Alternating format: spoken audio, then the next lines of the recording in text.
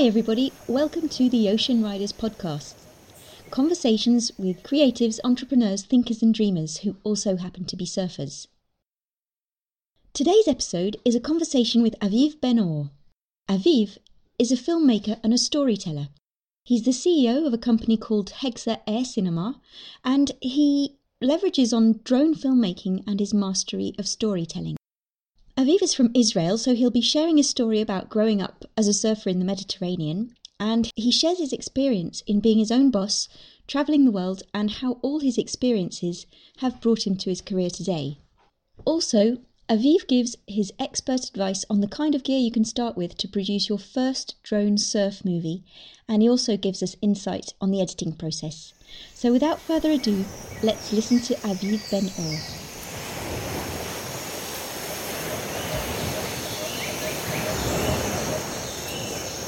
Hi Aviv, and welcome to the Ocean Riders podcast. How are you? I am great. Thank you for having me. You're welcome. What are you doing right now? I just came back from the beach, actually, and I am half naked. Just without my t-shirt. And whereabouts on the planet are you? I'm from Israel, Tel Aviv. Maybe to start with, for the listeners of the podcast, you could introduce yourself. So my name is Aviv, as I said. It's like Tel Aviv for beginners. And I'm a 27-year-old. Mainly what I do is video storytelling. I have a small company, and we specialize in telling company stories through video. Okay. Storytelling is slowly becoming a big thing. It's not something new, but you can see it rising on the marketing platforms pretty rapidly. And I think it's something that every entrepreneur, every company should be aware of, how to tell their story. Mm-hmm. Absolutely. The great thing about having a business like yours is and being a business owner is, I guess, you get to travel wherever you want. Yeah. My nightmare was being like, I love my parents deeply, but my nightmare was like to be like them. They have like a 9-to-5 job, and I can't see myself do that.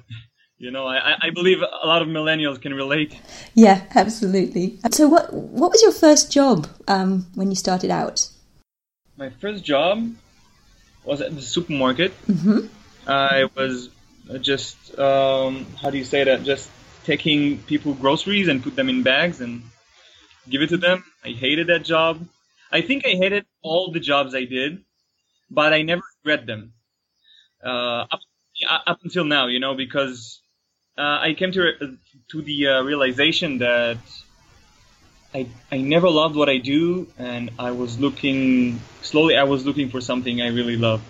And all those jobs I did, if it was, packing for people, telemarketing on the phone, I really hated it, or any kind of office job, essentially got me to this point where I am today, and to really appreciate what I have in my hand. So I think it's a crucial step in going towards where you want to go. Yeah. Everything is a life experience, and the more you have, the better you're prepared to get to the next steps. So what inspired you to create your company, Hexa Air Cinema?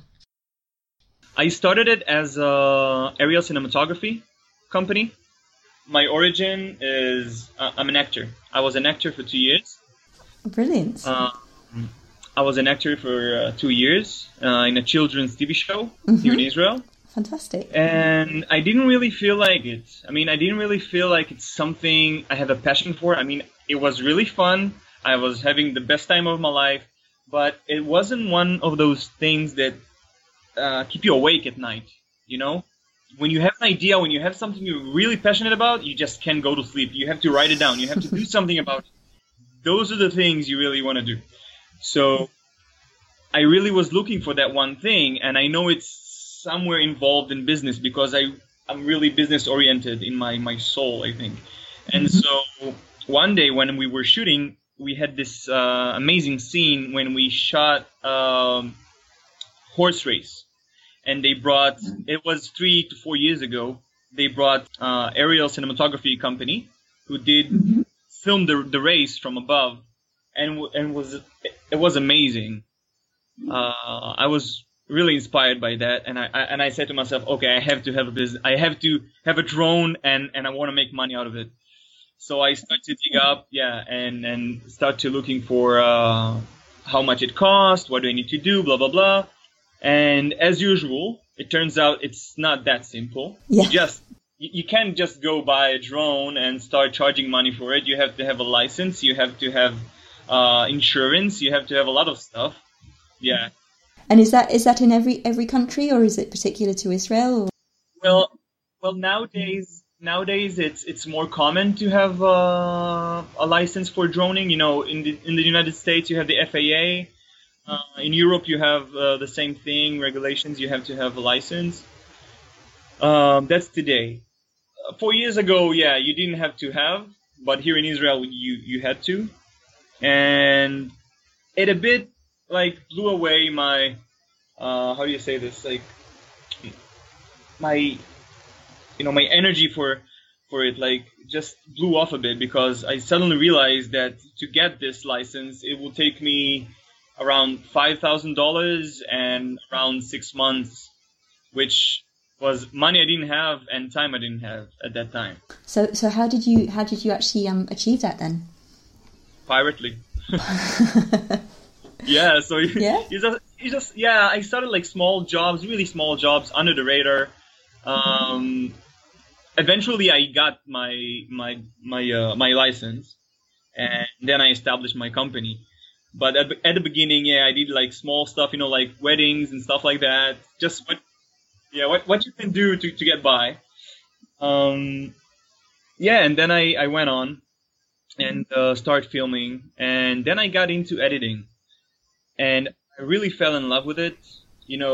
Picking a soundtrack, picking a theme song, and putting it all together and making a clip. I really loved it, and then I started filming surfing. Fantastic. And it blew my mind. I mean, there's always a dilemma, because when there's waves, you're like, am I going to surf? Am I going to film? I don't know what to do. Because here in Israel, let me tell you something, the waves are a rare thing, and when they come, they're not world quality. Yeah, you just want to be in the water and make the most of it. I get the same thing, because I'm on the Med as well. And as soon as there's waves, you just have to make the most of the time and just drop everything else. So after that, I went to the Maldives for 2 weeks vacation. Was the best surf vacation I've ever had. Best way. Actually, I saw your film of the Maldives on your Vimeo account, and it just looked stunning. And what was really amazing was the fact that the soundtrack is so perfectly timed with the images. Now, do you choose the soundtrack before and then you edit out the... So in every clip I make, it's the hardest decision. I can edit for like I don't know, 2 days, but the selection of the soundtrack will take me 5 days. I'm not joking, because you really want it to be perfect, and you come back home with all this materials you just shot, and okay, where do I start? What emotion do I want to bring into the video, and all those sort of stuff. And once you find that magic one, it's like aha moment, and it's like it's the best feeling ever. So you went to the Maldives and sort of filmed this beautiful film and came back, or did that sort of spur something in you saying, I've got to do surfing movies, and this is my calling? Yeah. So first of all, it was my best surf trip ever. A bit crowded, but still the best surf trip ever. So after I came back, I mean, I didn't really plan on making something extraordinary, but turned out this film brought me a lot of attention back home when I got it out, and suddenly people came to me with like, hey, can you I need a video for my company, I need stuff like that. And suddenly it hit me that I might be good with editing as well. Not only filming. And I said, you know what? Yeah, let's do it. And I started to do like some small jobs and small stuff and things like that. And then I asked myself, okay, what is my business? What am I doing? I need to have a goal. I need to have something clear in mind. And a good friend of mine, who's a really good businessman as well, he helped me focus and he told me, listen, you do something that I don't see a lot of people do in videos, and that is you're conveying emotions through your videos. And a lot of us know, I mean, you sell through emotions. I mean, you buy when you get inspired, not, I mean, how do I put this? Like, people don't buy what you do, they buy why you do it. Yeah, exactly. Yeah. The storytelling is the most important part. Yeah. Exactly. And the storytelling is the most important stuff. I mean, look at movies. You can have explosions and best editing and best filming, but at the end of the day, if the story is not interesting, then you just, you lost. Totally relate to that. Absolutely. Yeah, exactly. Yeah. And so I start to look up storytelling and video storytelling, and this whole new world emerged to me, and I was like blown away with it. And I decided, you know what, this is my mission. This is what I'm going to do now. Video storytelling. Excellent. So did you go to a special film school or? So, yeah, not yet. I'm planning to going on a trip to New York Film Academy. Yeah, to study a bit over there. But I still think that the key is not the technical stuff you learn, but the story, like the way you tell a story. This is the most important thing. And I think it's something there's no course for, I mean, maybe there are courses, but you need to have this feeling about, is this a good way I'm telling a story? I mean, look, I'm a big fan of self-awareness, and I think, I'm aware of it. I'm not a good singer. I can try, and I can go and learn for, 3 years, 5 years. I will never be as good as somebody who was born with the gift of singing. I just don't have the voice. And I feel like I have a gift for video in some way. So if you were to give some advice to somebody who wanted to make a surf movie, what would it be? First of all, ask yourself the question, why am I doing this? I mean, if you're doing this as a business, that's a whole different thing if you're doing it for yourself and your friends. Because I believe most of the people just want to do it for themselves and their friends. And if this is the reason, then just have fun. Just sit there, have fun. I mean, at the end of the day, you want this as a reminder of experience you have or something. Just make it fun. Bring inside, memes or stuff like that. Whatever, just make it fun. And yeah, the soundtrack is a key element to me because you have to. Sometimes you see people putting soundtracks that are overkill. Like they're taking like an epic movie soundtrack and put it to a very calm scene, and that comes out as funny, and unrelatable. So you always have to find this sweet spot when your audience can get related to your video. And music is the bridge to do that if you do it correctly. Yeah. So what kind of gear are you using at the moment? I use the more professional ones like Phantom 4 Pro and Inspire 2. People in the industry and hobbyists know those models. If you're just looking to have fun and get into it, you have DJI Spark and DJI Mavic. These are the two beginner drones that are actually even better than just beginners. Really? Because they're bringing HD videos, really good quality, really easy to control, and they range between I think $300 to $700. That's okay. It's a lot of money, but it's like a price of a surfboard kind of thing. So. Yeah. It's always the thing you need to consider. Yeah. That's really useful information. And so what were your biggest challenges at the beginning of starting up your business? Knowing what I want to do. Right. Because you look at people and you see people who really know what they want to do, and you get so jealous. Because once you really know what you want to do, and that is it, you just go straight with it, and you don't care for nothing. You just go head on. Yeah. And I mean, of course, there's always technical issues, but you can learn everything. I mean, everything is online. There's nothing unsolvable. Yeah.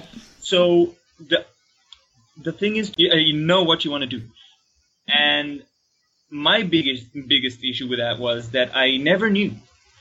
And up until now, I can tell you, it's not what I'm doing. It's not 100%. Like I'm sure 100% that's what I want to do all my life. But my motto is always keep the wheels on moving. Always be on the move, because that way you always find new things. You always discover stuff. You get better at what you do. So if I go down the line 5 years from now and I'm not doing storytelling, I bet I'm still doing something I love. But I wouldn't get to that thing if I wouldn't do storytelling. So even if you're at the supermarket right now or doing whatever, you always need to aspire yourself to do something you love. Not necessarily if it's the ultimate thing you want to do in life. Don't get worried so much with that. Just be on the move. That thing will come to you. Yeah, that's really inspiring. I'm going to quote that. How about being actually sort of running a business? I mean, do you get lonely sometimes? Yeah, great question. So right now I'm at the beginning. Still, I consider this as the beginning. I work alone. I have freelancers. I mean, I have photographer. I have, somebody who casts actors if I need, somebody for the lighting, somebody for the recording. I have some editors as well, but there's no company established. So, yeah, a lot of times it can feel a bit lonely. Mostly because you are the one who needs to make the decisions. You're number one. Yeah. A lot of times it looks like it would be much easier to be number two in the company, because there's always, the weight is always on your shoulders. Yeah, you go to friends and, consult with them, but at the end of the day, it's on your shoulders. And yeah. And your question, yeah, it can feel a bit lonely. And if you're going to go that path, you need to know, and you need to be ready. Yeah. Yeah. Yeah. But it's worth it. I mean, at the end of the day, the freedom is worth it. And so do you manage to make a living to go on holiday or sort of explore new places? And so because I pivot like 7 months ago for storytelling, I'm kind of changing the customer segment. So all my recent customers, a lot of them are dropping because I'm not doing drones anymore. I mean, it's still my bread and butter, but I'm in the process of transforming to a video storytelling company.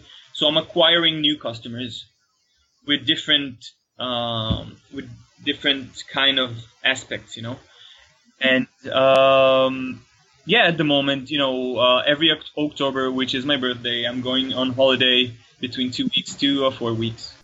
Okay, so now to the sort of chapter on our common passion of surfing. How did you actually come around to surfing in the first place? Yeah, so when I was around 13 to 14 years old, it's just like, when you're a teenager, there's stuff all your friends doing, and all of us started to do skateboarding or playing football or doing playing guitar. Those are stuff you're just starting to do with your friends as a group, and you don't think too much. You just go with the flow. And some stuff stick with you. And surfing, I remember I was at soccer practice and I started surfing. And I didn't tell my parents, but I skipped soccer practice to go to the beach. And they didn't know about that. They were paying for something I'm not going to. And yeah, and after a couple of weeks, they noticed it and they got really mad. But I'm telling this because this was the age I found out about surfing. With all of my friends are going to the beach and we're just surfing really small waves, but it didn't matter to me because I had so much fun.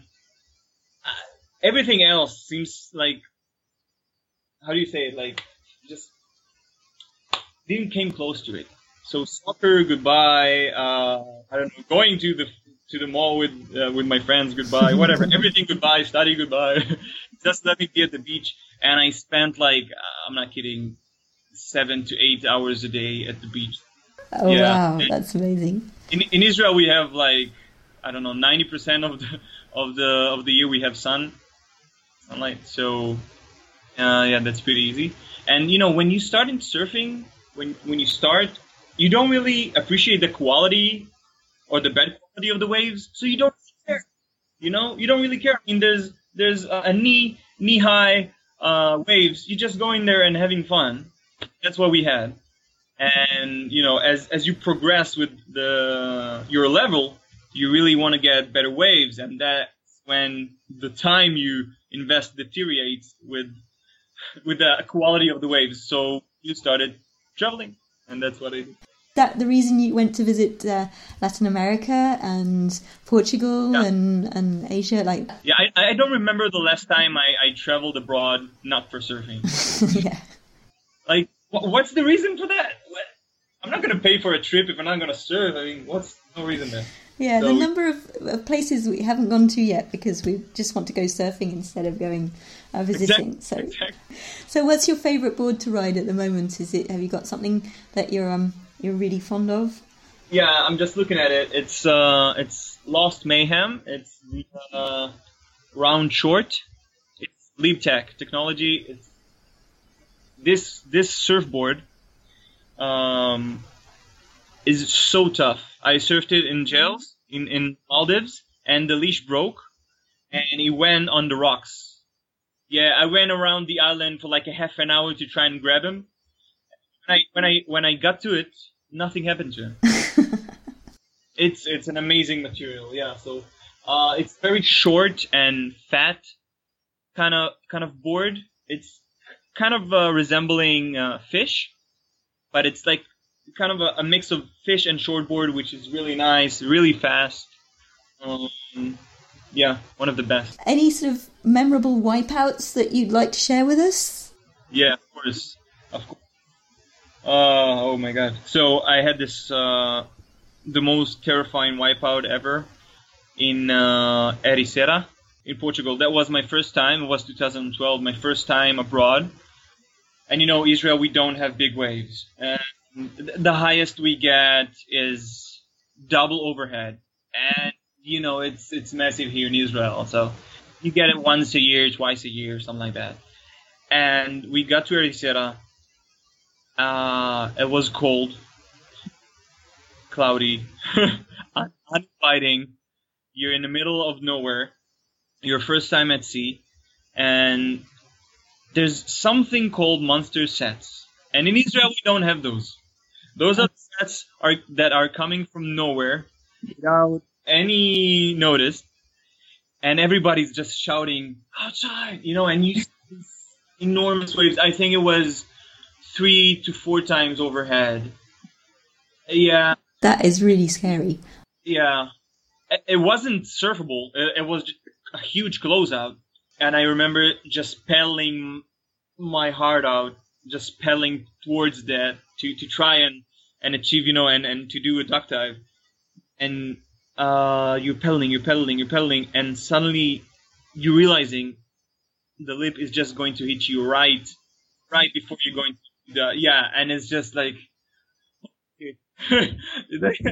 like your life passes me. No, I'm kidding. But so the lip hit me, and I went underground. I felt the ocean bottom, and like thinking, oh my god, I'm in the middle of the ocean and I'm feeling the rocks. And it's the first time I'm not in a sand bottom, so it's even more stressful. It was terrifying, absolutely terrifying. I rolled over a couple of times, didn't really have orientation. So suddenly, when I felt the ground, it was kind of a relief. I pushed up, and that was the first time ever I really hang on to my leash and try to grab, to actually climb up the leash. Exactly. And then I I popped out and like, shit, yeah. That was one of the... look, I never regret those experiences.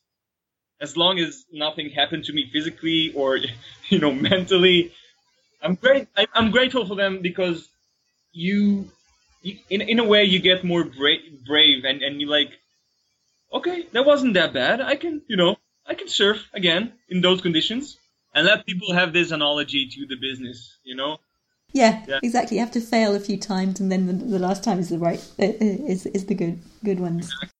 So, Aviv, what's your home spot like? Yeah. So Israel is a coastline country. Most of Israel is on the coastline. So where is my home surf is at a place called Rishon. This is my home break, which is like 15 minutes from me. Israel is a very small country, so everything's like 30 minutes to 15 minutes away. So yeah, like a classic morning would be like going on to a home break, and if the home break doesn't work, you're going to see 4 different spots just minutes away. Everything. The thing is, it's a Mediterranean, and if you're not in the winter, everything basically is the same wave. It's just a wind wave, kind of. Yeah, but sometimes you get a really good barrel waves. Yeah, that's a surprise, but it happens only in the winter. There's a really good coastline, empty coastline between Tel Aviv and Herzliya. It's just 2 cities, 10 minutes across, and all this gap between them have a coastline which is pretty empty most of the time. Yeah. Sounds really, really exotic. If you wanted to go surfing there, when would be the best time of the year? Well, first of all, don't make Israel your surf destination. That's the most authentic advice I can give you. But if you have a connection flight and you want to surf, yeah, of course. If you're coming for pleasure, yeah, of course. So the best time to surf, I would say winter time. Okay, October, September. As well as in the spring, you have good times around March. And again, Israel is never really a cold country. So even if you're coming from a cold country to Israel, for you it will always be kind of summer. Right. And do you need a wetsuit in the winter, or you don't surpass the 3-2. Oh wow, that sounds really, really nice. In my interviews, I like to ask questions to my guests under the form of phrases that they finish. So here I go. So I love a lot of stuff. It's hard. It's a hard question to answer. But it's pretty obvious, man. I love surfing. I miss. Yeah. You know what I miss, man? I miss surfing in Bali. I wish. I wish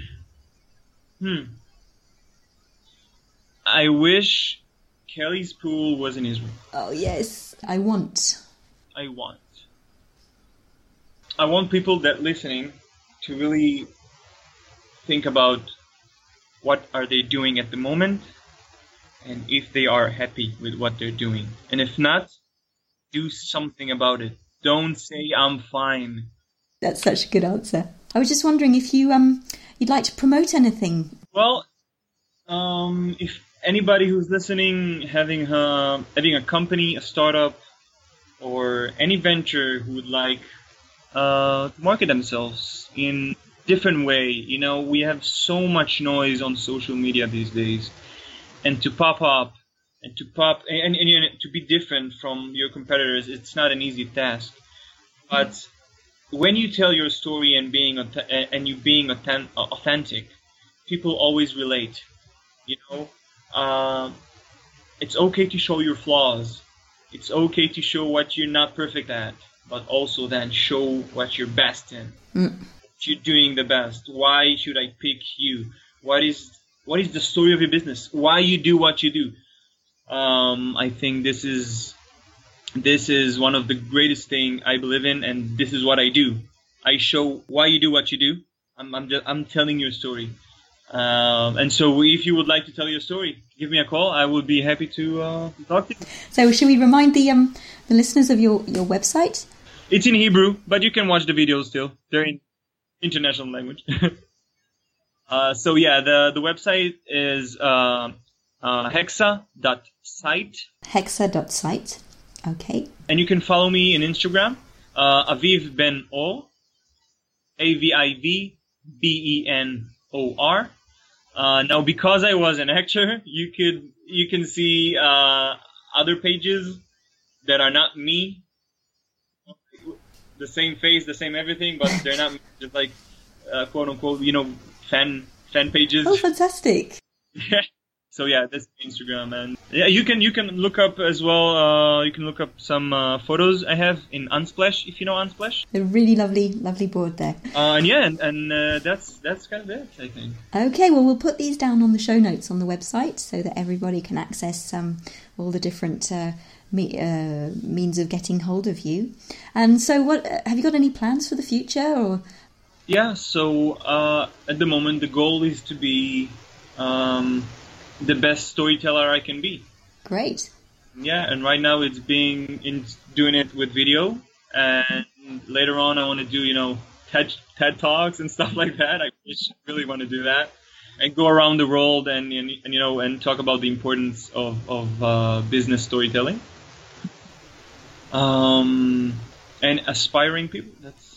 That's really great. Well, you've definitely inspired us on this conversation. Well, thank you ever so much. I mean, thank you for coming on the show. And yeah, thank you so much for this opportunity. I'm really grateful for it.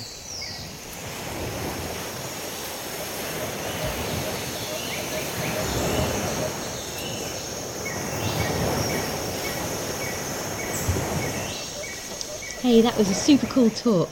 Such wisdom from Aviv, and what an inspiring path of life from supermarket assistant to business owner. I really like the advice he gives us at the end.